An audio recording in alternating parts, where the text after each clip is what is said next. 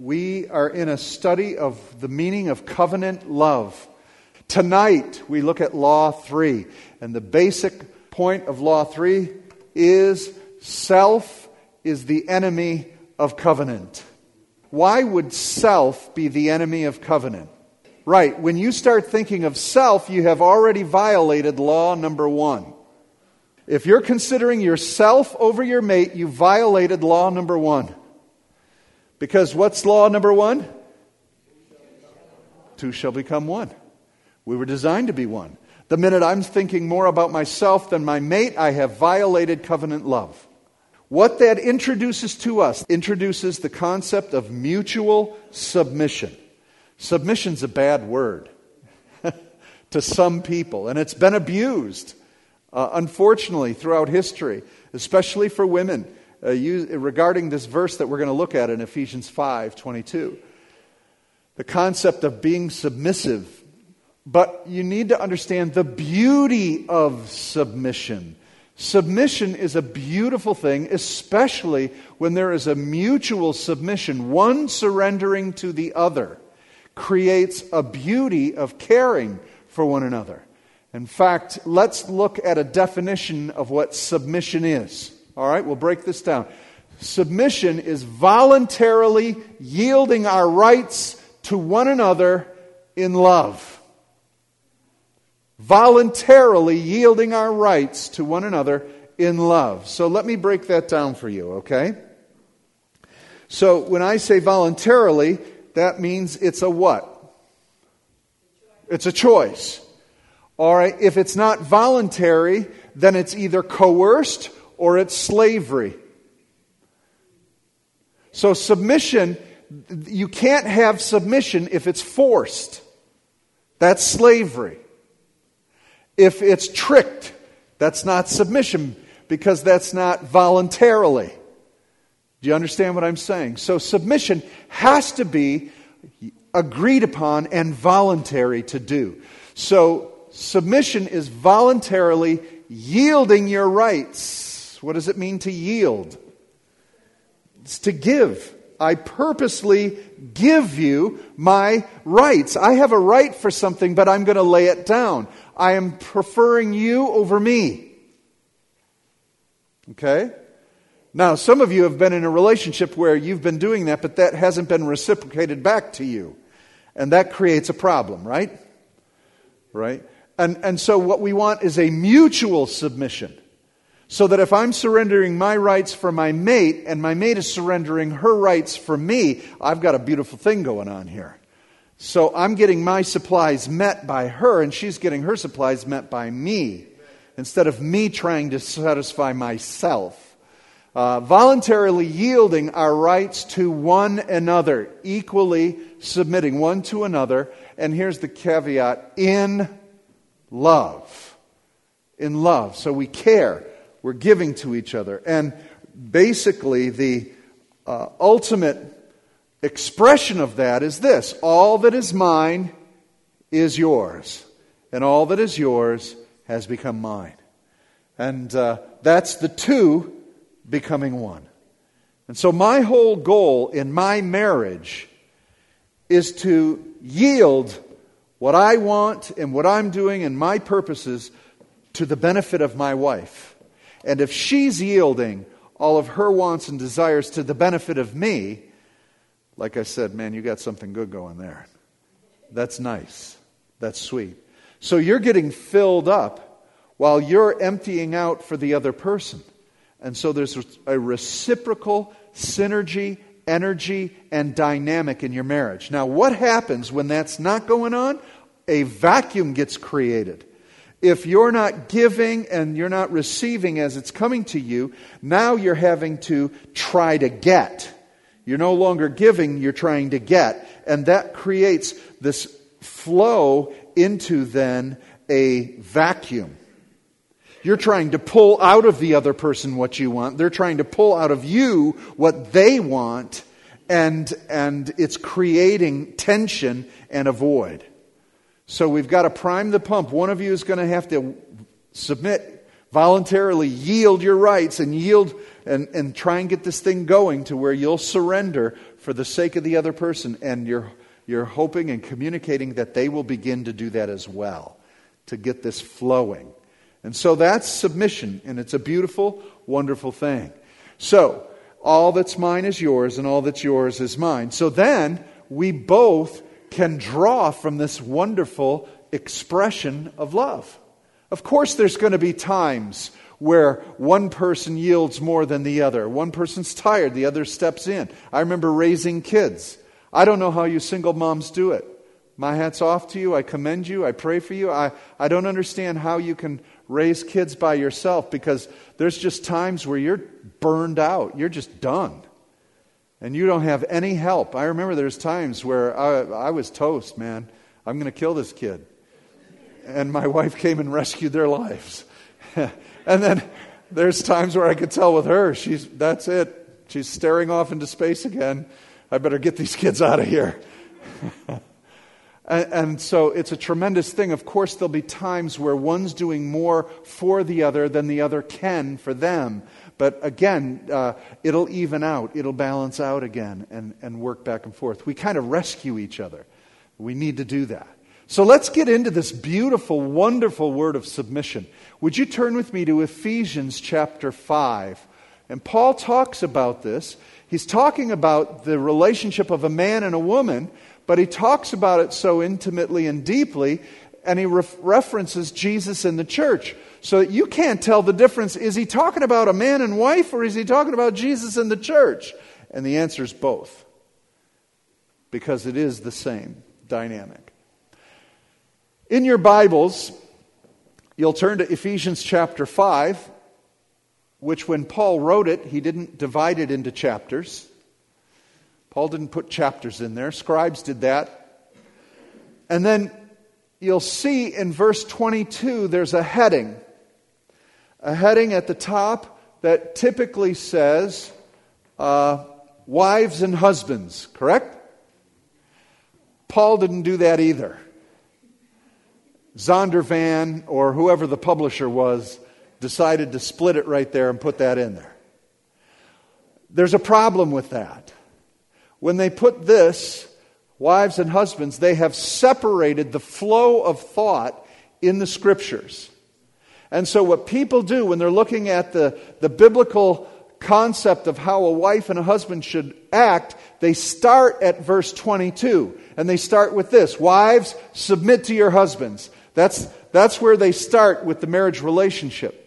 But that's not where Paul started with the marriage relationship. It's up in verse 21, Paul says this. He says, submit to one another out of reverence for Christ. Now that's part of his discussion on worship in the church. He talks about how in a church we're to have songs and melodies and spiritual songs and hymns singing together, always giving thanks to God and for everything to God the Father in the name of the Lord Jesus Christ. And then he goes on and he says, submitting one to another in reverence to Jesus Christ. And in that same thought, he now enters in marriage. Because what is key in a marriage is submission one to another. It helps us understand. Women are not the only ones who are supposed to submit in a marriage. Okay? So this verse has been distorted for many years, where the man's the king of the household. He commands what he wants, when he wants. And wives, you submit. Get me my slippers, get me my robe. Right? Make my meal. And if you don't submit, I'll tell the pastor to make a house call and tell you what to do. So this is not what Paul had in mind.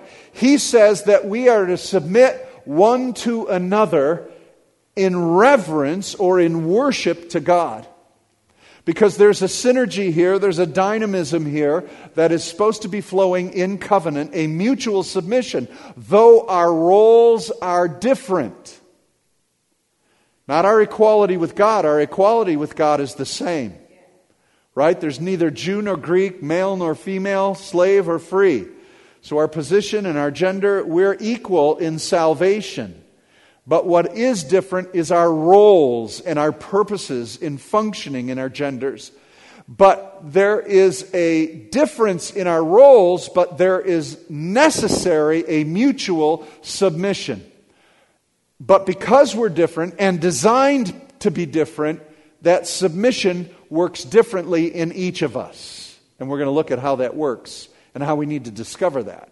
So he starts with wives and he says, wives, submit to your own husbands. Why would he say it that way? Why doesn't he just say, wives, submit to husbands? Because you don't have to submit to somebody else's husband.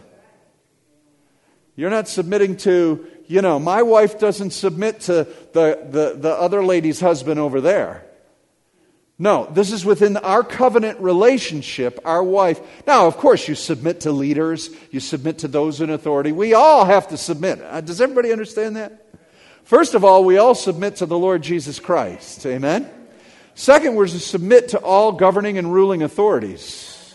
Right? And then there are levels of submission. And I'm telling you what, if you haven't learned how to submit, you're going to have trouble in life. You really are. Submit to teachers. You start off submitting to your parents. And if we can't submit to these things, we're going to have trouble all our lives. And this is a real problem in marriages. We're refusing to submit. We're refusing first to submit to God, but also submitting to the covenant role we're in.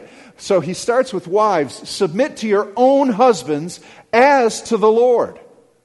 For the husband is the head of the wife, even as Christ is the head of the church, his body, and is himself its Savior, and its Redeemer, and its Healer.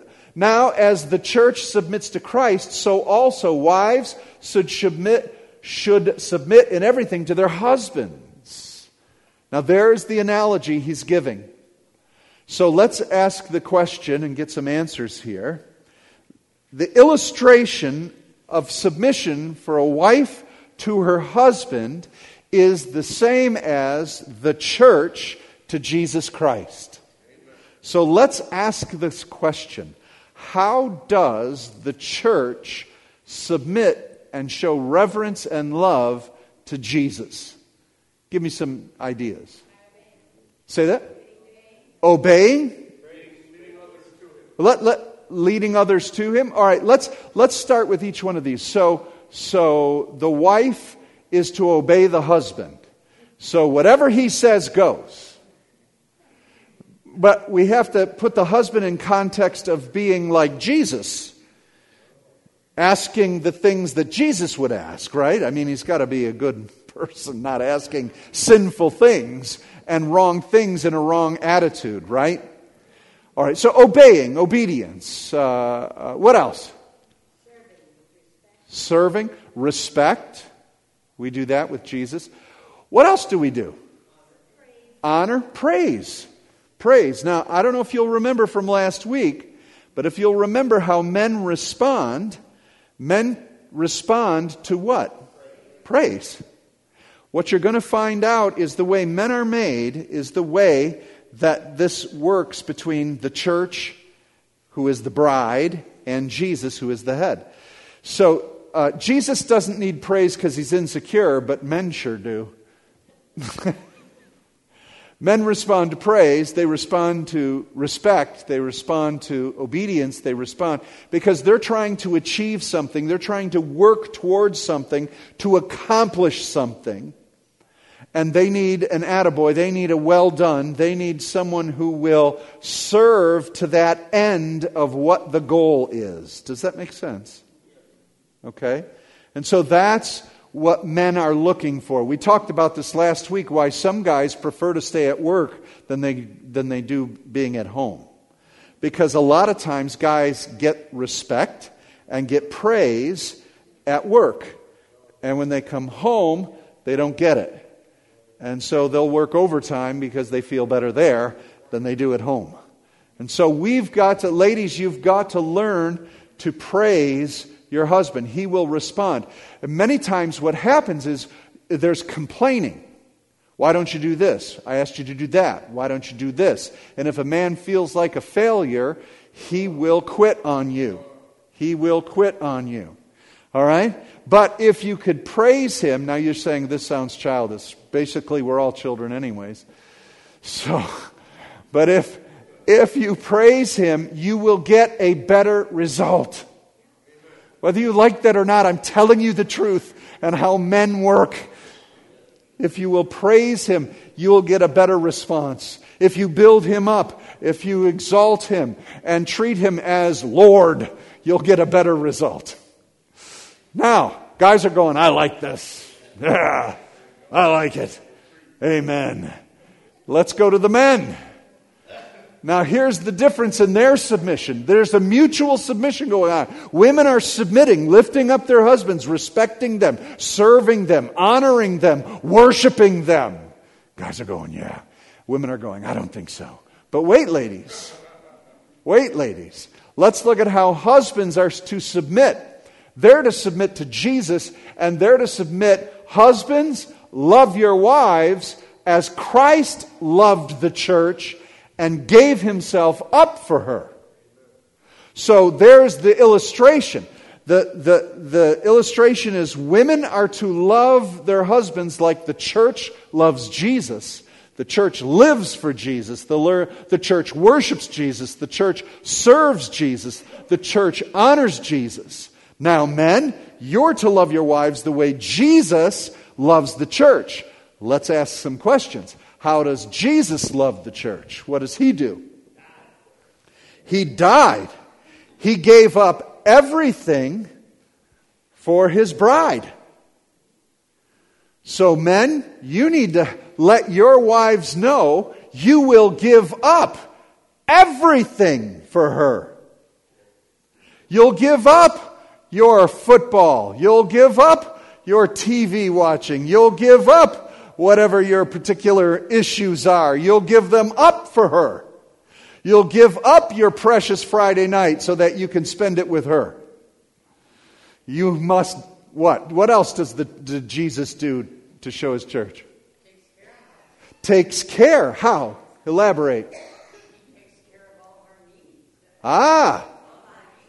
All right. He prays, intercedes, takes care of all of our needs, mends our wounds, listens to our requests. He's attentive as a high priest, would you agree? Cherishes, shows sympathy, love, compassion. Yeah, Sean. He forgives. Very good. Doesn't hold grudges. Amen. Protects. He protects. Now, does this sound good, ladies? Yeah, that's what you want from a man, isn't it? You want to feel safe. You want to feel that you are the object, the complete object of his affection. You're the complete object of all his attention. He will give everything else up. He will fight for you. He will intercede for you. He will meet your needs. He will tend to your needs. That's what every woman wants. Remember, a woman wants communication. A woman wants relationship. She wants to know that you're listening to her and you're hearing her requests. And let me ask you this. In the church service, 1 Corinthians 14, what does Jesus do for His bride when she gathers together to worship Him? What is His response?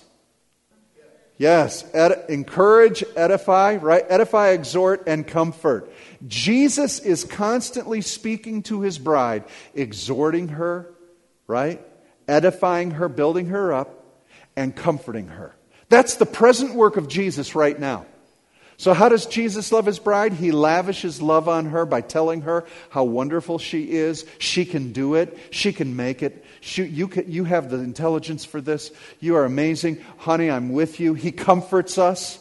I'll never leave you. I'll never forsake you. I forgive you. I'll wash you with the water. I'm here. I answer your prayers. I mean, think of words of prophecy.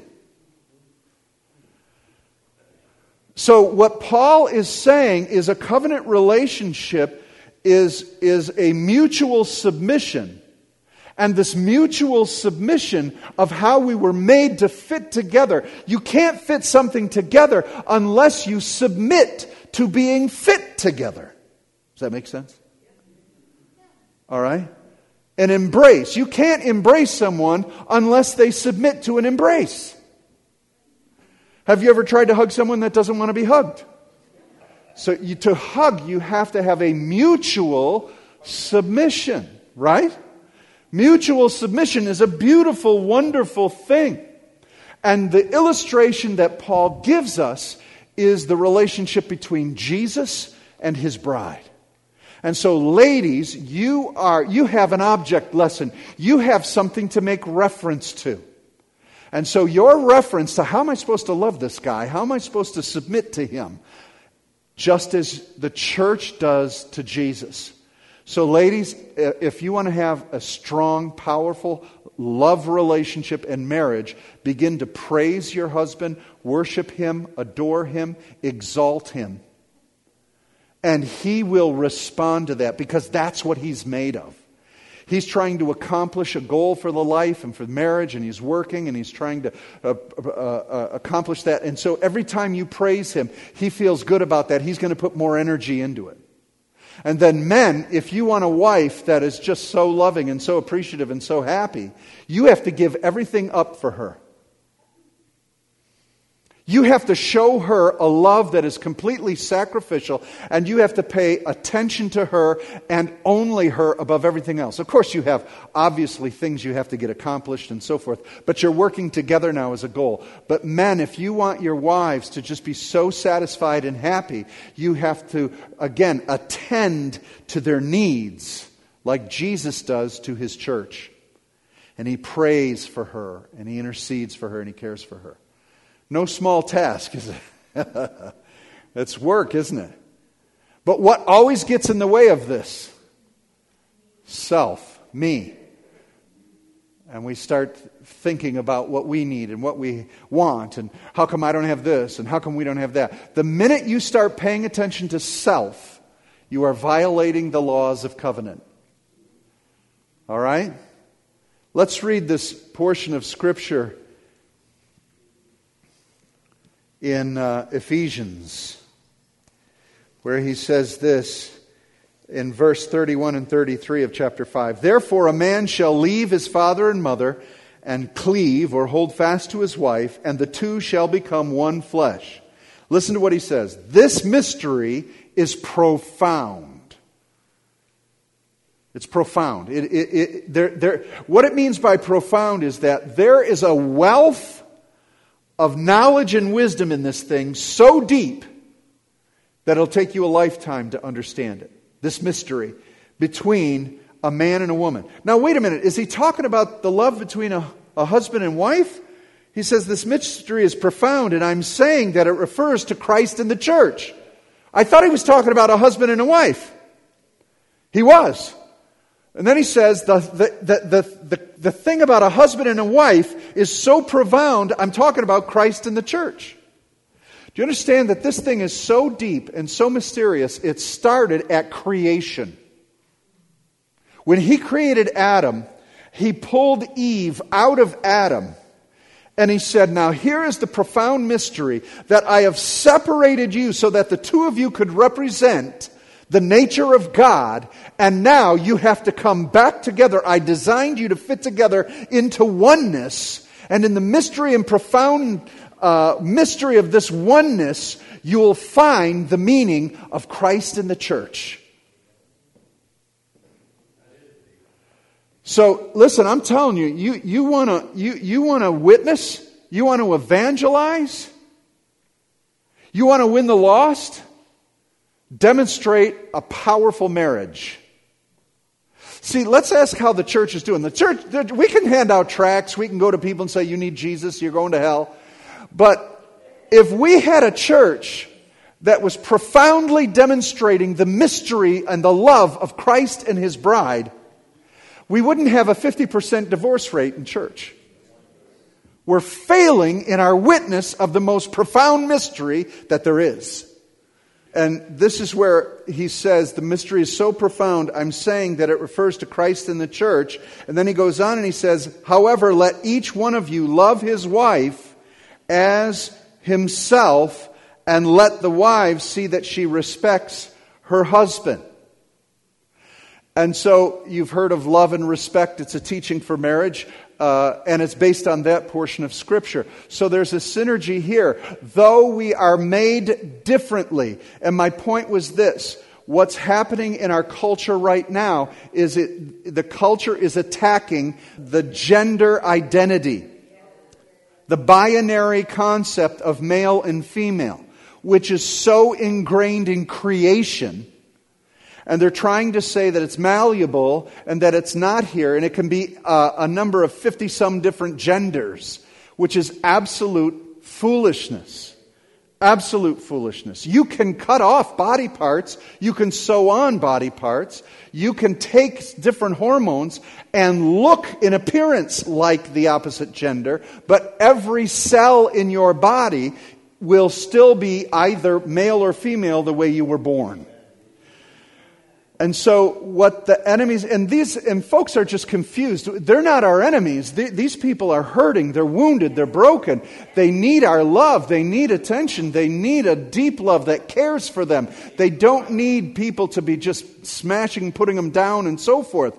They're hurt. But what is happening is the enemy is trying to distort God's plan for creation. And so they're just really in need. And so we're in a war here on this, folks. This is huge. And again, this is why we have got to really come into the knowledge of this mystery so that we can present strong marriages. Now he says, and this is radical for this age and this time, husbands, love your wives as yourselves. You've got to understand what a radical statement that is. Because in this time, women were not considered equal to men. Women were considered property. Okay? In most cultures of the world. So for Christianity to come along and now say to the man, you're to love your wife as you love your own body. That is giving her care and dignity equal to the man. And see, we don't get that. We don't understand how radical that is. It is so profoundly radical. It is now saying, men, respect your wives with a love to which the same way you tend and care for your own body, you start tending and caring for her. All right? And then wives, we're back to the same dynamic. And he says, wives, let the wife see that she respects her husband. So men, you're to give up everything to demonstrate your love, just like Jesus did to the church. And ladies, you're supposed to serve and respect, honor your husband the way the church honors Jesus. And guess what will happen in this reciprocal thing? Ladies, if you show him honor, love, and respect, it will make it easier for him to pour out love and forget about everything else, man. What do I care about playing softball when I can have my wife and who knows what'll happen tonight? Anyways, so I'm just pouring out on her, and so you're loving her and she's respecting you, and so now it's all about each other. So this is key, this love and respect, all right? I hope you're gathering this. But what's really hard with it is this concept that, but my husband isn't doing that. Or, yeah, but I'd love to do that, but my wife's not doing that back. And we'll get into this a little more. Because then what happens is you focus on yourself and what you're missing. And guess what? As soon as you hit self, your house is out of order. Covenant's out of order. So let's take the look at the order of the house. Now, let's get into this a little bit. And Paul said that men are the head of their wives. The husband is the head of the wife as Christ is the head of the church. And the word for head here is kephale. Kephale. Now, see, that means if he's the head of the wife, he's the boss. He's more important than her. He's got all authority. She's got none. No, that's not what Paul meant. If Paul wanted to say that, he would have used a different Greek word. He would have used the Greek word arche, A-R-C-H-E, arche, which means supreme. He's not saying men are superior over women. He uses a very specific Greek term and says that men are the point man. Men are the head. Kephale is a military term. It means point man. And who knows what a point man does in a military sense? Leads them. He goes where? He scouts. He goes out ahead to make sure that everyone is safe. Jesus is the author and perfecter of our faith. The word author is that point man, is that trailblazer. He went ahead through death, through the grave, to the Father to lead us there. So when it's saying that the man is the kephale of the wife, being the head, it doesn't mean he's superior. It means he is leading to make sure that the way is safe and that she is protected and that she is cared for. All right? So the man takes the lead for the sake of the woman. Because the woman is nurturing, the woman is caring, and the man is trailblazing, and the man is protecting, and the man is providing, and the man is fighting the battles to keep her safe. Does that sound reasonable? Does that sound good? See, and that's the point. Not what we've done historically by making women simply slaves to men and to what men want. That's far from it. That's not what the Christ in the church. Does Jesus operate the church that way? Of course, we're slaves to Jesus Christ, but we're slaves as bondservants because there's no better relationship we could have. He provides everything for us. Now, he says to the woman, I will make a helpmate for the man. God said it's not good for a man to be alone. I will make a helper for him, a helpmate. And what is a helpmate? And the concept of a helpmate is one that is fit to the other. Again, a complement. It's not a condition of weakness, but in fact, it is considered that which is a strength. In fact, God himself uses the same term for him.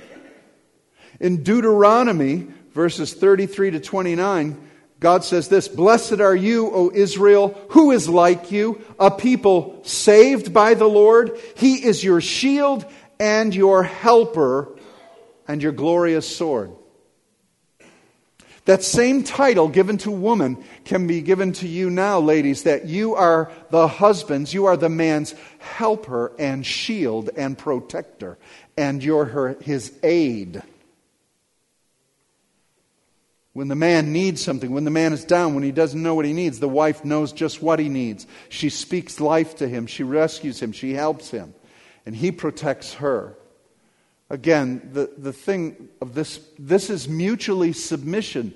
It's yielding that your position for the other person. The whole reason you walk as the head over the family, men, is so that you will lay your life down for them. It's not about you. Your position is completely about them. And wives, your position isn't so that you can sit back and eat bonbons and have this guy give you everything you need. What your position is that everything you do is for the sake of him. And in this mutual submission, you have this amazing, wonderful response to each other that you just want to continue to give to the other person. And so submission is a beautiful and wonderful process of two coming together. Let me give you one final illustration. I don't know if any of you like to watch. There's a bunch of dance shows now on TV, right? Now, unfortunately, most of it's just women dancing in bikinis. But Dance with the Stars, or You Think You Can Dance, or whatever, all this dance. But dance has been around forever, right? A good dance team has a leader and a follower. Right? What would happen in a dance if both people led? Right. So let me ask you, in a dance team, and this is a beautiful illustration. usually the male is the lead. He's leading. And someone says, stronger. He's leading, he's moving. But typically, whose eye, where is everybody's eyes? Her. Why? He makes her look good. He is the stability, he is the foundation, but she is the glory. And this is a way a marriage should look. Jesus is pouring his love and his prayers and his answers upon his bride so that he would present to himself a radiant, glorious bride. Clean and spotless. Who got her clean and spotless? He did. And he's doing everything to show her off. And what are we doing? Everything to show him off. And so a dance is a beautiful act of mutual submission. Each person taking their position. One is not more important than the other. You have to have one leading and one following. And the one exalts the other. And the other meets the need of the other. It's a beautiful dance of mutual submission. So if we can get to this house in order where men are the leads, but they're leading out of complete self-sacrifice, and women are esteeming the men completely to lift them up, then you have this beautiful, beautiful dance of submission. Now, if there was only a model, a perfect model of someone who could show us exactly what submission is all about. If there was some reference we had that we could learn this submission, where could we get that model from? Okay. So let's close with this. Turn with me to Philippians. Philippians chapter 2. Jesus demonstrates the perfect model of what it means to die to self for the sake of the one you love. And if you can follow these things, you're going to have an awesome, amazing marriage. And so here's the model. We come at Philippians chapter 2, starting in verse 6. It says this about Jesus, who being in the very nature God. Who is that? Jesus. There's a proof text right there for you that Jesus is God. It says, who, Jesus, being in very nature, he is Theos, he is God. That is his nature. He's omniscient, he's omnipresent, he's omnipotent, he's immutable. Look up your theology. All of that nature of God is found in Christ Jesus. He is in nature God, but he did not consider equality with God something to be grasped. In other words, he didn't hold on to it, he didn't cling to it. He was willing to do what? Give it up. For who? Us. Who did not consider equality with God something to be grasped, but he made himself nothing. The word is kenosis. He emptied himself, taking the very nature. What was his nature in that verse? Who being in nature God, he took on then instead, emptied himself and took on the nature of what? A servant. Being made in human likeness, being found in appearance as a man, he humbled himself and became obedient to death, even death on a cross. Now here, within this verse, is our model of what it means to submit in love for the sake of another. So on the bottom of your outline here, I have an arrow towards a cross, and there are 6 lines. And we're going to write down 6 things found in this verse that it takes to submit in love for your mate. The first is, who being in very nature God, did not consider equality with God something to be grasped or forced. He doesn't force His authority. He gives it up. All right? So you don't force anyone in a love relationship. How many of you know this is what started the problem with everything? Love never coerces. You cannot make someone love you. Someone asks, why is there evil? I can tell you why there is evil. Because there is love. God risked everything so that we could freely, willingly love Him. And with that came the risk that we could reject Him.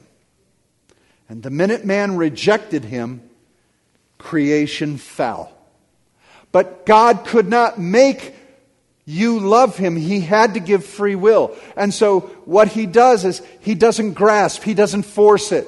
So in a love relationship, you can't make someone love you. You can't make someone obey you if there's love. You can't make someone have a good marriage. You have to create it. And we'll see how. So number one, it's not forced. Jesus doesn't force anyone to get saved. He can't. It is a choice that He gives you. Secondly, He made Himself nothing. In other words, He gave up His reputation. He's God. He emptied Himself. All right? So in your marriage, look at you, president of your company. Woo, look at you, dressing nice. Woo, look at you, you look so beautiful. You got all the looks everybody always wanted. Woo, look at you. I don't know what your reputation is. But for the sake of your mate, it means nothing.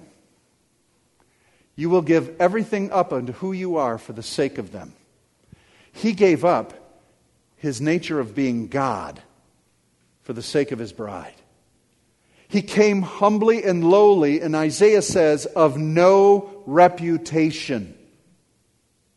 He didn't stand out apart from any other Jewish man. Isaiah says there was nothing pleasant, or he was very comely. He was a very average looking guy. Now when he started speaking and started creating miracles, set him apart, didn't it? But he was not of any reputation. In other words, that means pride. There's no pride in that reputation. Woman, don't you know who I am? You better respect me. No, you earn that respect. You can't force it. You can't grasp and you can't make it. He made Himself nothing. All right, next one. Taking the very nature of what? Servant. He served.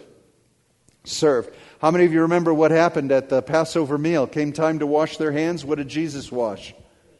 Their feet. He said, I came not to be served, but to serve. That is covenant love. He gave up His reputation. He didn't force it. And He willfully served for the sake of His bride. And then He told His disciples, now you go and do likewise. This is radical. Next one. Being made in human likeness in the appearance of a man. In other words, He humbled Himself. The appearance of a man.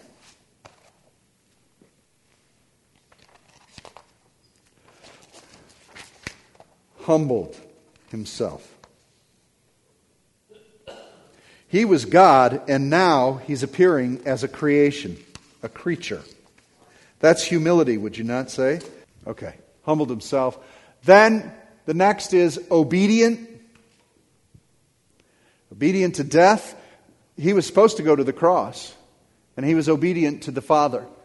So, in your marriage covenant relationship, remember what it says? Submit one to the other in reverence to Christ.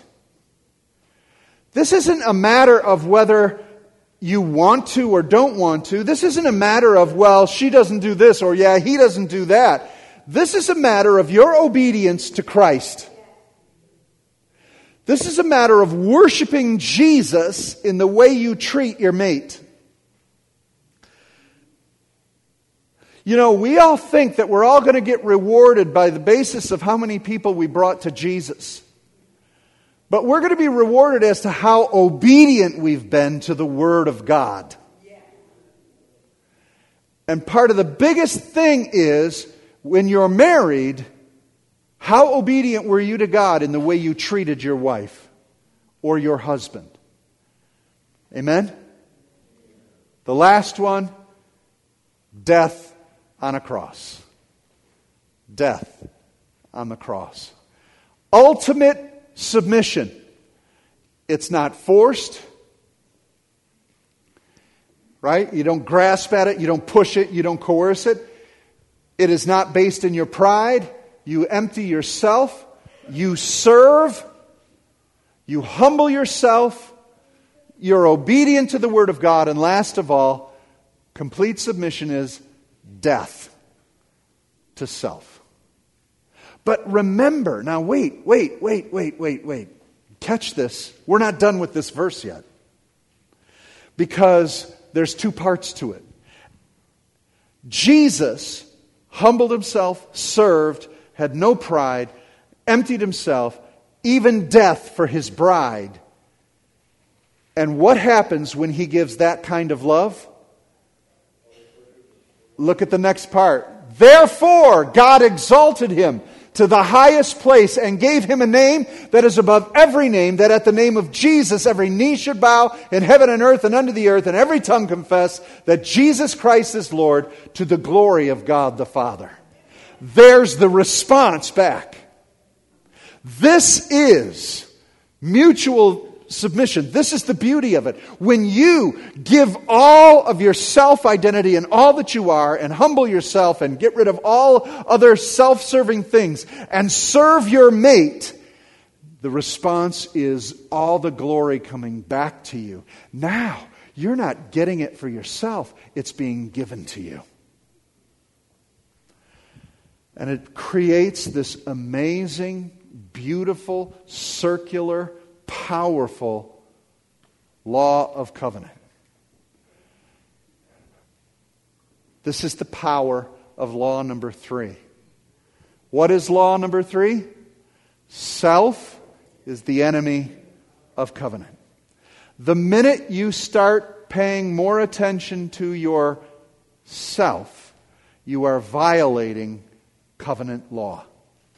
Amen? Amen. Amen.